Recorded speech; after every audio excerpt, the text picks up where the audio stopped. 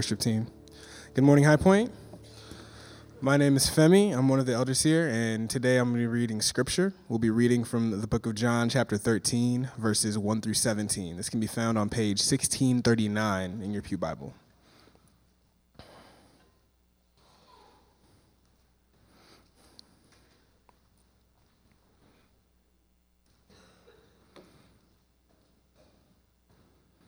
So John chapter 13, starting from verse 1. It was just before the Passover festival. Jesus knew that the hour had come for him to leave this world and to go to the Father. Having loved his own who were in the world, he loved them to the end.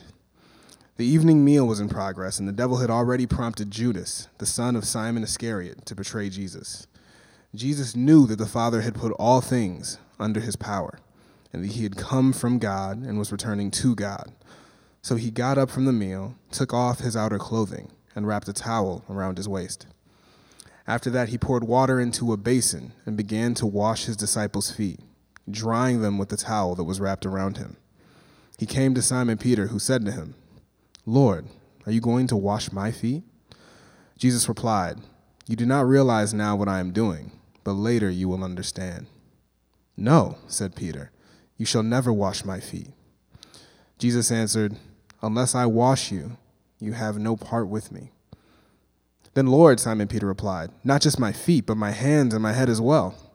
Jesus answered, "Those who have had a bath need only to wash their feet. Their whole body is clean.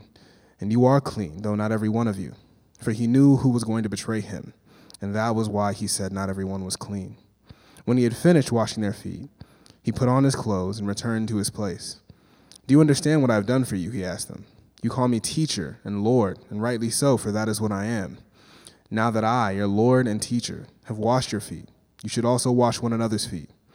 I have set you an example that you should do as I have done for you. Very truly, I tell you, no servant is greater than his master, nor is a messenger greater than the one who sent him. Now that you know these things, you will be blessed if you do them." This is the word of the Lord written for his people.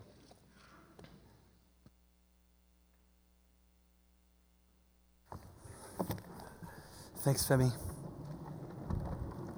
Hey, everyone.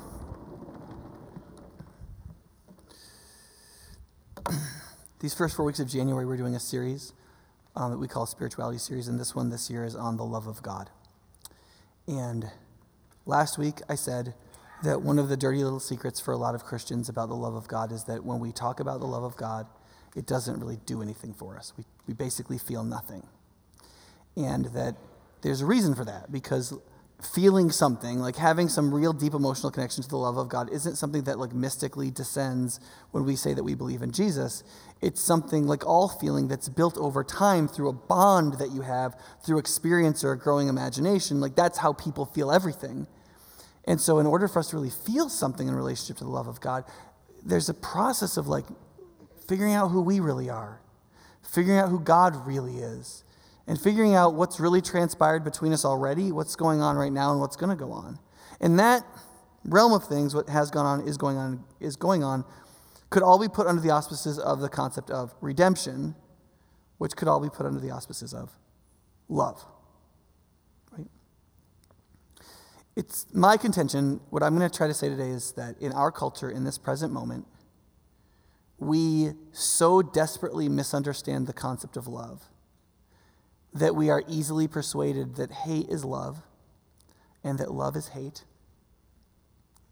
And that the result of that is that it's very easy for us to receive the love of God, and because of our misunderstandings about what love is, think it's hatred and not good love.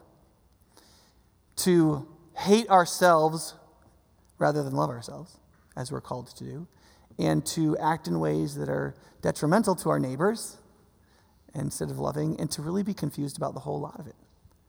And if God is love, like it says in 1 John, that one of the organizing principles of God's full character is that he is holy love, then arguably all of reality and how we interact with it is organized by what love really is. And if we have misconceptions about love, or if we don't get what love really is, we are in a world of hurt because we don't know how to really relate to basically everything we relate to, which, could be seen as problematic. in this passage in John 13, it's the beginning of the end of John's gospel, which is kind of odd because John has more than 20 chapters. But one way to think of the Gospels is that they are passion narratives, crucifixion narratives with extended introductions. And so chapter 13 is already the beginning of the end. It says in the first part of the chapter here, the first couple of verses, that Jesus, it's right before the Passover feast. It's right before what we call the Last Supper. He knows that this is going to be their last time together before his suffering. It says he's loved his own who were in the world, which means all of the people that believed in him who were his followers. He had shown them all kinds of love over the course of his ministry, right? And then it says this really kind of odd phrase. In the NIV translation that we use in our pews, it says, and then he loved them to the end, right? That's what it says, which is a bit of an odd translation because he doesn't die in this passage.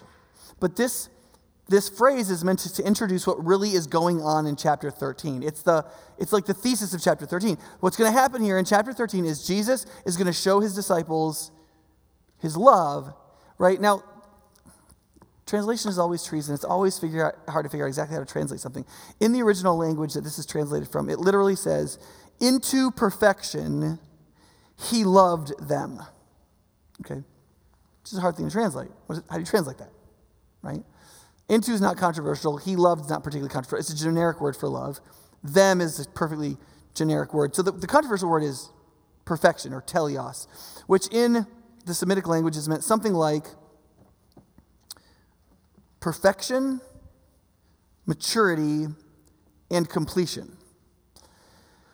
And in its most general sense, it's supposed to mean kind of all these at the same time, which doesn't sound reasonable. But in the Semitic mindset, perfection isn't the greatest possible thing that can possibly be imagined. Okay, so like a guy might think that the greatest possible woman is a Victoria's Secret model. Okay, that's not the Hebrew sense. The Hebrew sense is that if you look at a 2-year-old girl, when she's 25, she'll be perfect. It's fullness, not greatest possible imagination, right? That's what it means. Perfect means full, complete, right? Which is the final meaning, which means mature, right? It is actually one general idea. That is, it is into fullness. He is loving his own, right? Okay, but that's still a little weird because Christianly speaking, we would generally think that his crucifixion is when he most fully loves his own. Like if he's going to show, the old translation entity was he showed the full extent of his love. But the full extent of his love he showed in his death and resurrection, right? In what way does he do it now? I mean, there's kind of a big difference between washing people's feet and being crucified. Like if you had a choice, this would not be a hard choice, right? So,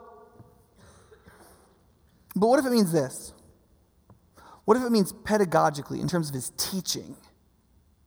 This is the moment where he tries to clarify with the most fullness possible what he really means by love. Right? I mean, I think that's clearly what it means. People often say that Jesus didn't preach really analytical kind of sermons. He used a lot of stories and object lessons and stuff like that. And that's true. But it's actually exceedingly rare that Jesus is himself the object lesson in most of his teachings. And in this one, he does the object lesson physically first and then explains it after. Partly because he wants them to be confused by it. Confusion is a good part of teaching. It's actually helpful to confuse people before you clear something up sometimes. And so he literally says to Peter, you're not going to understand this till it's over. And when he starts to explain what it means, he says, listen, you may not understand this, but let me explain it to you. After he does it, he could have just been like, okay, I'm going to do this thing. It's going to weird you out, okay? He doesn't. He does it first in order to make them uncomfortable, right? So that it will make an impression. But one of the things to notice about this is not just the fact. So the general point is Jesus wants them to see that though he has received all power, the verse before it says, the one who's received all power makes himself the lowest servant and washes their feet. And he's like, that's what I did. You're not better than me. That's what you're going to be like, right? That's a good general point. That's not the point I want to focus on this morning. One of the more interesting points of this passage is when Peter argues with him, right? So Jesus is going along washing his disciples' feet. He gets to Peter, and they have 3 interchanges. And they're all very important if you're going to understand what love is. Because remember, this moment is where Jesus is giving his clearest, fullest teaching on the fundamental nature of what love is. Okay? So here's the interaction. He came to Simon Peter, who said, "Lord, are you going to wash my feet?" Right? Because that's kind of inconceivable, right? And then Jesus says, "You don't realize what I'm doing, but later you'll understand." Okay, so first fundamental idea about love, according to Jesus in this thing is, you're not going to understand how God is loving you when he's doing it for the most part. You're going to understand later. Okay? If you think you have to understand what God is doing in order to accept that what he is doing is loving towards you, you don't understand. You're pre-foot washing Peter. I mean, you've got something amiss, right? So then Peter says, okay, so Jesus has literally just told him he doesn't understand, right? And so what does he respond? "No, you don't understand." Right? Because he says, "You're never going to wash my feet." Right? At which point, and don't let this be lost on you, Peter is basically Jesus' best friend. Now I realize they have a complicated friendship because Jesus is the God-man. But Peter is the head of his disciples, his closest confidant. He's going to be the leader of the new Jesus movement. In like a few days, he's going to be the leader of the church, and 40 days later, he's going to blow up Israel. He's an important factor. But at this moment, do you know what he says? When Peter's like, you're never going to wash my feet. Jesus gives him an absolute, then you can get out. 100% ultimatum. He says, "Unless I wash you, you have no part with me." Make no mistake what that is. They're about to sit down for Passover together, the most sacred Jewish feast. The most intimate, intermale moment in the Jewish religion. His last supper. And he's like, "If you don't let me wash your feet, you can get out." Which should tip us off to the idea that we don't get to tell God how to love us.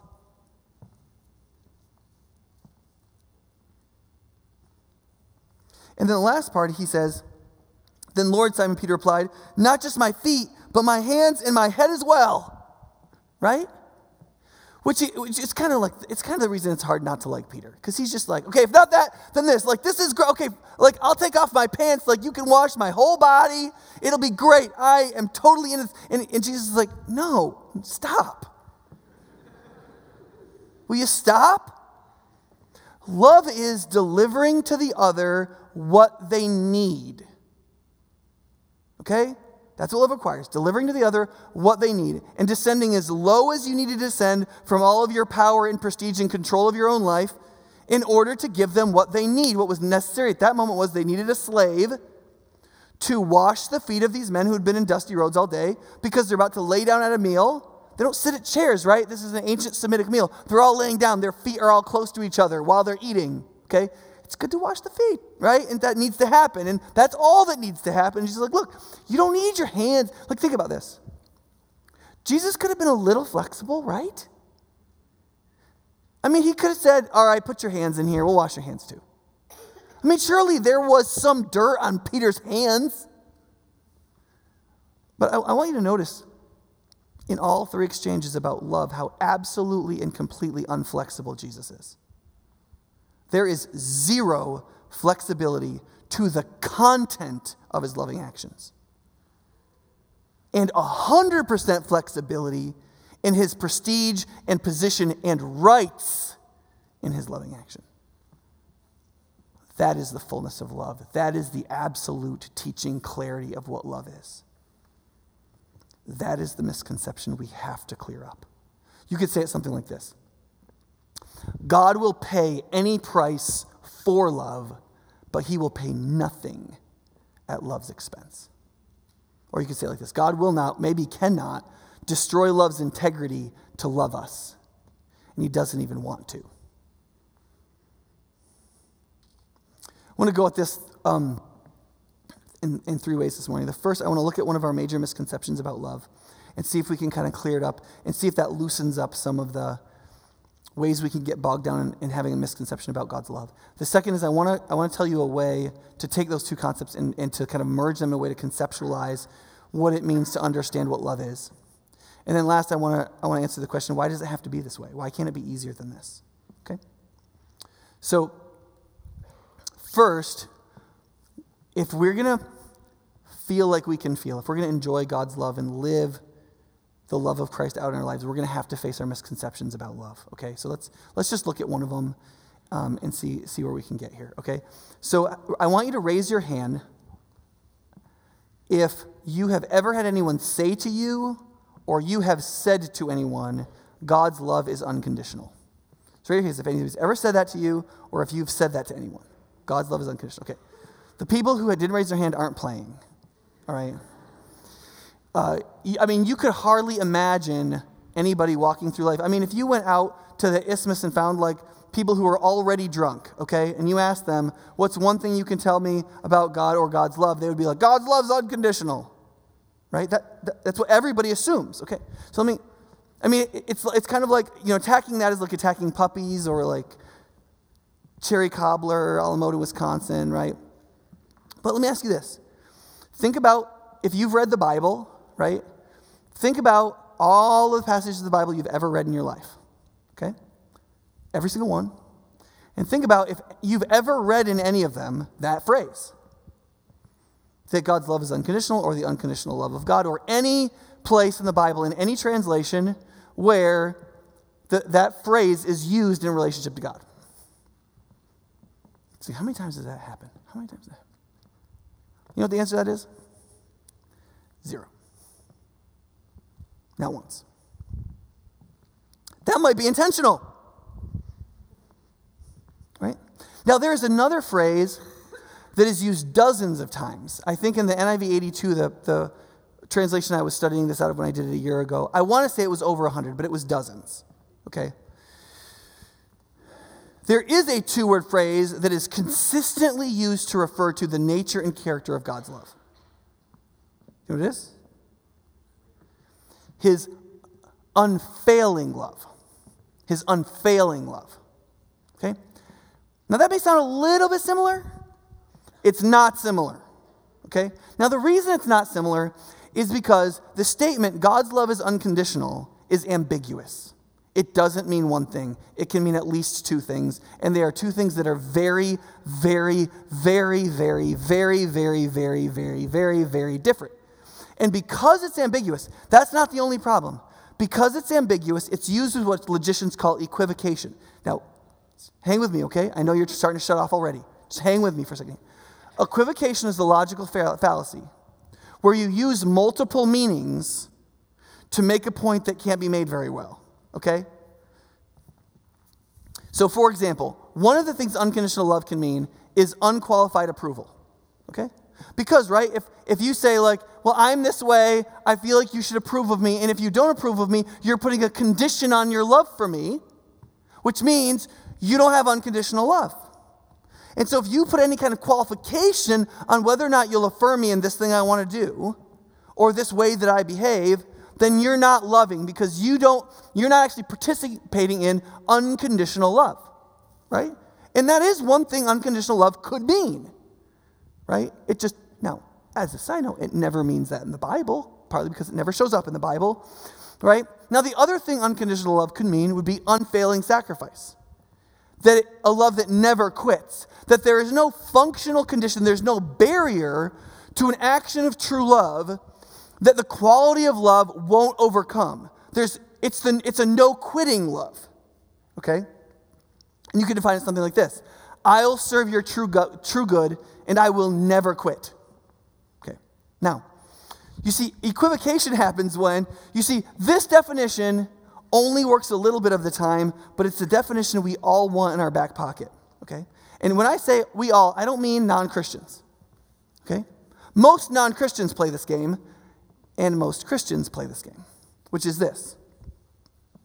When I want love to mean unconditional or unqualified approval, I'm going to use it to mean that.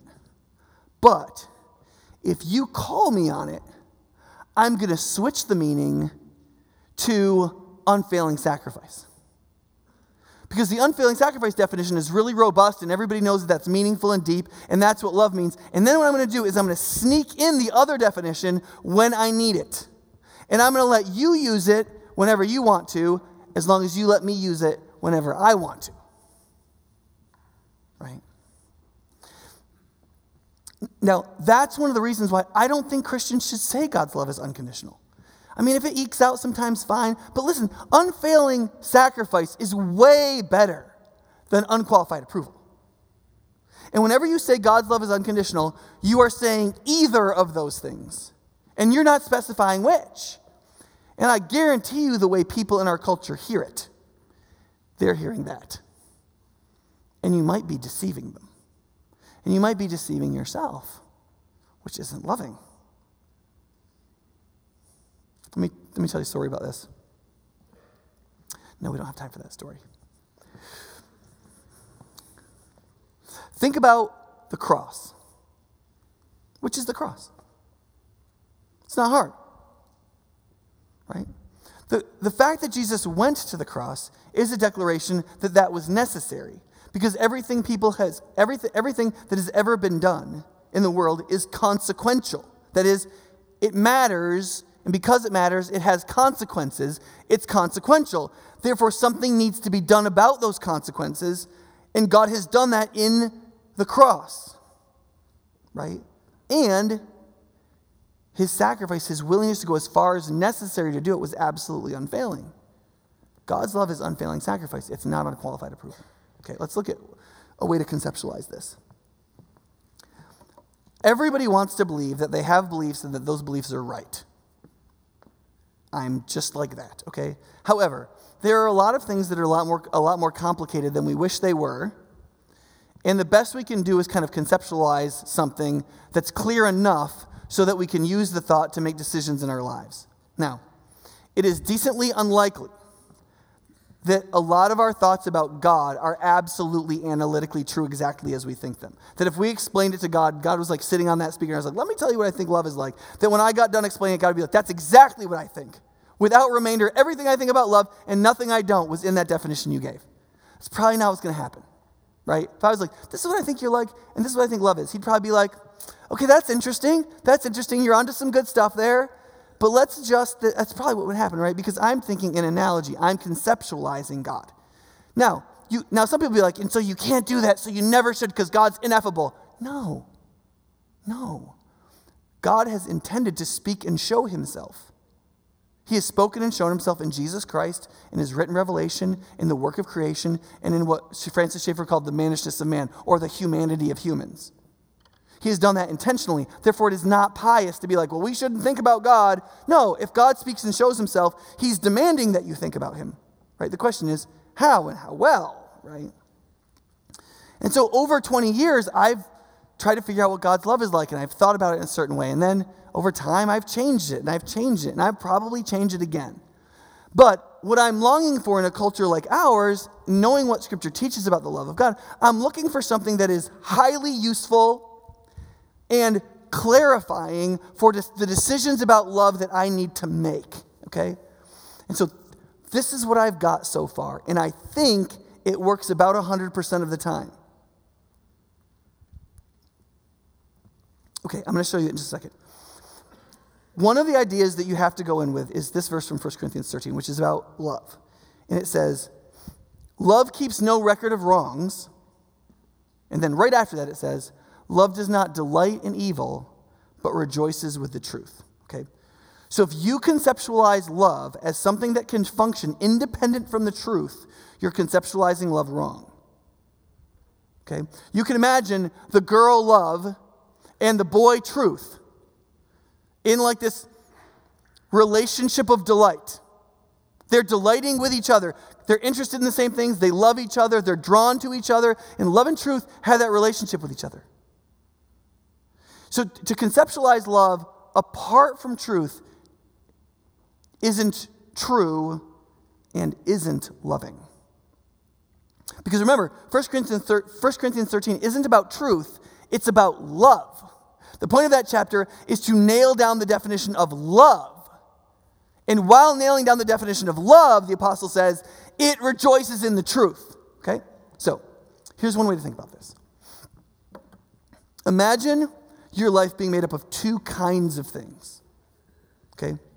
One is all of the character traits that the image of God that we bear can grow in. That if we become ourselves to the full level of the being of a divine image bearer, ready for eternity, we would be overflowing with these things. Colloquially, we just call it character, or you could call it virtue. And so I would call that column virtue or true goods. These are mostly immaterial character traits that are related to our being, the sort of being that we are, okay? And they would be things like that we're truthful, goodness, that we're we have beauty in the holistic sense, not the physical appearance sense. That we have nobility, we're growing in godliness, that we have faith, the right kind of faith, that we have courage and fortitude, that we have prudence, we know to do the right thing in the right situation, we have compassion, all of those kinds of things, right? The fruit of the Spirit. The mind of Christ. In the other column, you have all the things that you can marshal, that you can use, that you can access to do stuff. In stewardship terms, this would be everything that you're entrusted with. Right? And that would be things like your position, your status. So they're not all material things. It's not all money or cars. Some of it is like your position socially and your capacity and like your intelligence and all kinds of things like that. Right? Safety, ease, privacy, control, responsibility, productivity, rest, wealth, life, liberty, etc. Okay? Now, what love is the marshaling of the second column for the growth of the first column. That's what it is. It is the use of all of the things in the second column for the growth of the things in the first column. Love is the commitment to the true good of another. The true good of another, biblically speaking and Christianly speaking, is for them to fully be renewed in the image of God that they bear. That is, that the nature and the person of Christ would be formed in them. What that means is not that you would act just like Jesus, but mediated through your own sexuality and personality and all the idiosyncrasies of your creation, that you would have the character of Jesus. That's what it means for Christ to be formed in you. Like it says in Colossians 3, that you put off the old man or woman and you put on the new one in Christ. But you're still going to be yourself. You're just going to be a Christ-like version of yourself. Right? So, you can ask the question, are you loving yourself? Well, that depends. Are you utilizing the things in your life in the second column to maximize in your being the things in the first column? Right? If you are, and that first column is set by what God has revealed He believes is the true good, i.e. the truth, then the answer is yes. You're loving yourself. If you are letting go of things in the first column so that you can more utilize the things in the second column the way you want to, that is the definition of living by the flesh, or sin.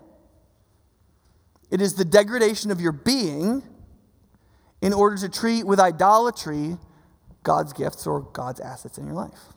It is to live more earthly and more rejection of all the things that are truly good and spiritual and right. What you were made for. Are you loving a friend? Great question. Are you utilizing your second column for their first column? That's all. It's that simple. See, it's hard because it's much easier to do the unqualified approval thing. Because you want to give away your second column. We're all far too worldly for that. We don't want to do that. We want to be able to just say, you're fine. Like, do what you want, and then tell me I can do what I want. But here's the problem. That's actually hatred. That's hatred. Unconditional or unqualified approval, when you understand it in these terms, is an act of hatred. Because what you're doing is you're taking the thing that they must be formed in and telling them to deny it and destroy it in order to have the thing that they're supposed to be utilizing for the former. So you're saying, yeah, you can get rid of this so you can have this. That's what you're doing. I mean, imagine two teenage boys sitting around talking about whether they can have sex, right? And the 16-year-old says to the 17-year-old, yeah, man, I know we're not supposed to do that with chicks and stuff, but like, man, we're like, my hormones are raging. I'm not going to stay celibate till I'm like 25. Like, it's like a decade, man. That's crazy. Like, you know, sure. And then like they talk each other into doing whatever they want because, of course, God can't be loving them by demanding their abstinence, right? And so, therefore, they're encouraging each other to pitch this to better enjoy this. That's called idolatry, or worldliness, or fleshliness, or sin, or whatever you want to call it. And worse than that, it is when we say we're loving, actually standing in the place of God, as though we are God, being our friend's idol, and telling our friend that we have the ability to tear the fabric of reality apart and put it back together the way they want it so that they can do whatever they want, which actually isn't true. Right? Imagine a couple of married people sitting together and they're having a couple of drinks and talking. One of them's talking about their marriage and they don't really like what's going on with their career and their wedding. They just don't really like where their life is. They don't see it really getting better. They don't see their spouse becoming more accommodating. They just don't really like their life the way it is. And they're thinking about just starting over, like getting a divorce, maybe going to another city. Things will probably work out. It's just things are bad now. I'm not happy, right? What should that person do in such a situation, right? Surely they should say, God will forgive you. It's not so bad if you pitch right? You can't be expected to be unhappy. So you should do what you need to do. See, that's hatred. We'll call it love. We'll say we're being a good friend. But we're actually calling on that person to affirm their inclination to destroy their own being. That's what we're doing. Now, why do we do that, right? Well, it could be just because we're ignorant or because we're confused. But what it also is this. How are we supposed to love that person? Are we supposed to say, look, you need to take your second column and you need to marshal it better to do better in your first column, right? That's called religious legalism. That's not right either. You know what love is? Love is when you take your second column and you use it to help them grow in their first column. That's why it's sacrificial. So you're sitting with your friend and their marriage kind of stinks and they hate their kids and they don't like their job and they just want their life to change or end. And you say, listen, when was the last time you spent any time together with your wife? And they're like, well, I don't remember when, but it's been a while. I mean, the kids are clearly her priority and she doesn't care about me. Okay, wait, stop. Okay, listen. How about over the next 2 months, my wife and I put aside 3 weekends for you and your wife to just go away with each other. We'll take your kids for 3 days. We'll get Little Caesars pizza. We'll make sure we don't violate what's his name's nut allergy.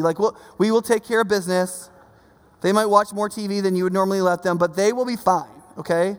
And you guys need to go out and spend some time doing the archaeology of digging back up the reason you fell in love with each other. You need to talk. You need to relax. You need to make love. You need to sleep. You need just do some stuff and see if it's not a little better by Sunday. And we'll do this until you feel like you're turning a corner, right?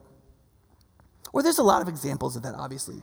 But the idea is not what religion might say, right? A legalism might say, you need to do more. You need to work harder to get better.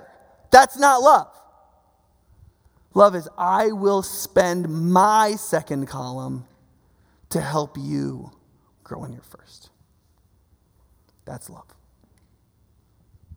See, once you get this grid in place, almost every question about loving yourself or loving others, or what love is in a culture, or how do I love this person, or how do we love that person in this situation, it sorts itself out pretty clearly. In fact, one of the reasons why some people don't like this way of thinking about it is it's just too clear. There's not a lot of room to hide. You know? And problem is, I think it's right. It also tells you how to love God, right? You can't actually increase God's first column, right? So you can spend your second column adoring God's first column, like singing and worship. You're using energy to enjoy and adore and praise and treat God's first column like it should be treated. But also, you can use your second column to increase the first column in someone else that God loves. And he loves every person. So anytime you use your second column to grow the first column in anyone, to build them up, to strengthen them, to help them grow in godliness, to help them choose the right thing, to bear with them in whatever they're struggling with, you are loving God too. Okay, now let's end with this question. Why does it have to be this way? This is a lot harder than we would like it to be. And listen, you should have already known. We should have already known love was hard, okay? If what the world needs now is love, sweet love, and if what love is just unconditionally affirming people, the world would be full of love. Twitter would be a nice place, right? But here's what we know. Even though a lot of our culture believes in unconditional affirmation as what love is, they only believe that for their tribe, right? Find some fundamentalist Christian that hates gay people and tell them, hey, if you believe in unconditional affirmation, you should unconditionally affirm the flamers in the gay parade in San Francisco. Let's just go and cheer them on. They'll be like, I ain't doing that. They won't like it. But if you get an LGBT activist, you'll be like, let's go to Missouri and go to some fundamentalist church and you can cheer on and unconditionally affirm the preacher, whatever he says. They'll be like, I don't think so. We all know that there's a limit to unconditional affirmation. We all know that. We know it's unworkable. But as long as we can stay within our tribe, we can make it work within our tribe. We can do it for each other, and we can do whatever we want, and we won't be called upon to spend our second column for anybody else's first column, because all they can really demand from us is not our sacrifice and us burning to ashes our own assets for their good, even if they've been irresponsible. All they can really ask from us is for us to affirm them. And we could do that. That's cheap, man. It's like animal crackers by the pound. But one of the things I think is helpful is to recognize that Jesus said solving the problem by God just unconditionally affirming everybody was not possible. The actions of life are too consequential for that. You can't just go, you know what, it's fine. A lot of us wish that that's how God would handle things. He'd just look at all of humanity and just go, look, it's fine. Look, it's fine. Right? That's one of the ways in which Christianity disagrees with every other religion in the world. Right? There's no other religion in the world that believes that God concretely himself bore the penalty for all human wickedness so that there could be peace. Because God argues in many ways in the Bible that if he did that, it would mean that all human wrongs were essentially inconsequential, and that's not possible. He will not buy a loving end for you by destroying love. Love assumes all human actions are consequential. You can't just look at a group of God's children who are basically in a death feud with each other and just go, it's fine, it's fine. That's why we could never respect and we could never love for eternity a God that engaged in unconditional affirmation. You don't want that. You don't want that in a lover. You don't want a lover who's like for you, but not for anything else more important than you. Imagine a girl dating some guy who really liked her, but was okay with killing people. She's going to end up taking a nap with Lyme, okay? She's going to die because at some point he's going to kill her because, yeah, he likes her, but he doesn't love anything else important. Because here's the thing that we need to recognize. God loves everything worth loving. He loves himself because he is the most lovely thing in existence. And he should love himself. That's not selfish. He also loves every truth. It says in Psalm 33, he loves what is just and good. The unfailing love of the Lord fills the earth. That is, he loves justice and truth and goodness, and he loves those things more than he loves you. His love for you is derivative on all of his other great loves.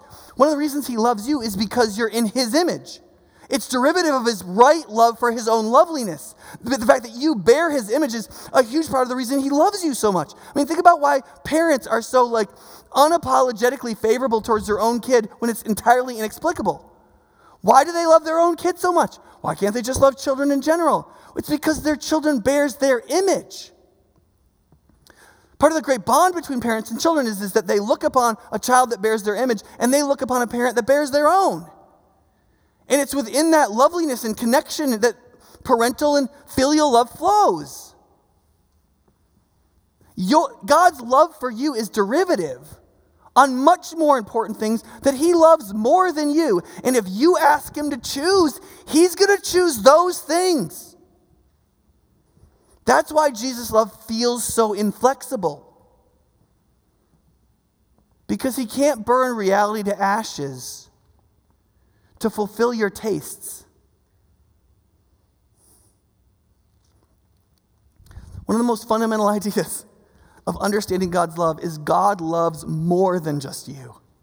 He loves you. When we sing, God is madly in love with you, that's true.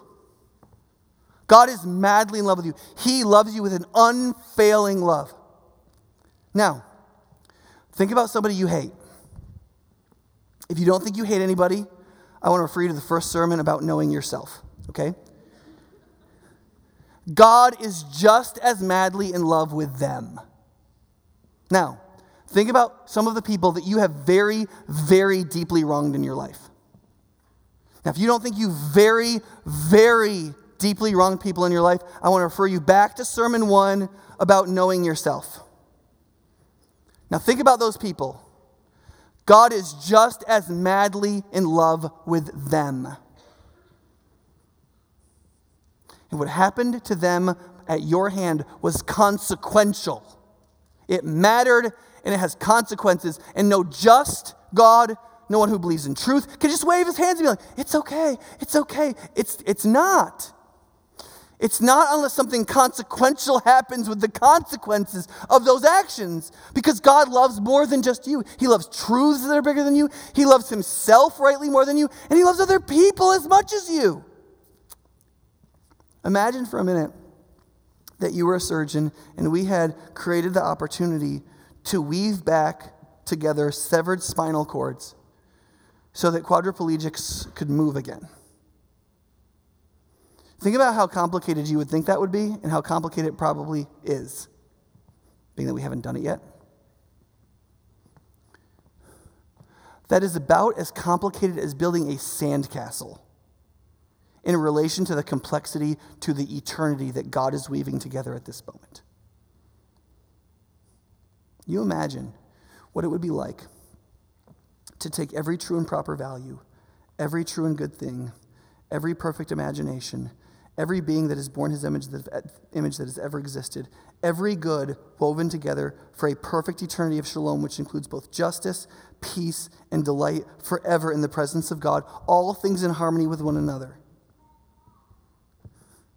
And you ask yourself, if one cell in that program gets to veto all of it because of some of their little desires, and that they think that the fundamental concept that unites it all, which is love, ought to serve their interests. It's not going to go. The only way you can be eternally woven into the fabric of shalom forever, and all of its delight, and all of its peace, and all of its justice, is if there is one principle that you don't demand serve you, but that you serve it. One principle that is the uniting function of everything that will ever be united. One thing that can make the infinitely complex unity of all those things work in its weaving. And that thing, according to God, is love. And that's why it's not flexible. That's why Jesus can look his best friend in the eye and say, if you don't want me to love you the way I have to love you, you can leave. That's why Jesus can speak about things like damnation and eternal separation from all that he's trying to create. And that's why Jesus can try to draw us with unblushing promises of his unending love for us, and why his statement about his dramatic love for us is not in contradiction to his threats about whether or not we will submit to love. They're in union with each other. The train of love is going forward. It must go forward the way it's going to, and it's going to do it with or without you. And he wants it to go forward with you. And if you're like, I don't think I can make it, that's not a problem, because his love is unfailing. He will find you. He will get you. He will travel the universe to get you. There's no structure. There's no wall. There's no difficulty that he won't overcome. For anybody who wants to come, who wants to be in, who wants to be overcome, even if you're like, I don't think I can ever be godly, you just have to not quit. You just have to say, yes, I'm wrong, and wants to be carried in by him, and he will get you by the shirt, and he will get you in the car. Like, he will do it. His love is completely unfailing, but his love is not unconditional. If you're like, I don't like the train, and I don't want to go, and I don't like you,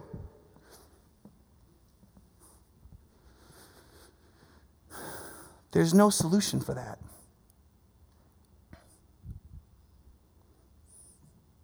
There's a lot more I'd love to say. There's a bunch I'll say in the next couple of weeks. But I believe that if we can get straight in our hearts and mind what the love of God means, what love is really like, it will change our lives in some of the most profound ways we've ever imagined. In many ways we've never imagined. You will grow in loving and feeling loved by God in ways you've never imagined. The levels of emotion that you will experience of believing that God loves you, what's happening in your life, you won't see it as hatred. You'll realize that you won't understand some of the things he does till after. You won't be so angry about the inflexibility of God's love. And you will be open to the truth of what God is doing in your life. You will have the capacity to feel about God ways you've never felt. You will be forced to face things about yourself that are destroying you in ways that will free you and strengthen you, and God will use to reform you and remake you in his image in the fullness of Christ by his Spirit. You'll become a person of strength and dignity and virtue that you have not yet imagined is possible. You'll be able to stand the withering criticism of the world without hatred, without scorn, and be able to ask yourself, what is my loving response to this? And you'll know, and you can do it. You'll know how to love yourself. You'll know how to love your neighbor. You'll know how to love the world. You'll know how to love God. You'll know how to love your brothers and sisters in Christ. You will be free in ways and at levels you have never imagined. And if love is the organizing principle of reality, you will be reoriented towards everything that exists in a fruitful way with a kind of fullness that you have not yet imagined. And that will start now, and you have no idea the fullness that you will experience in eternity. You'll start to think of that with some wonder and hope that you've not yet conceived. Let's pray.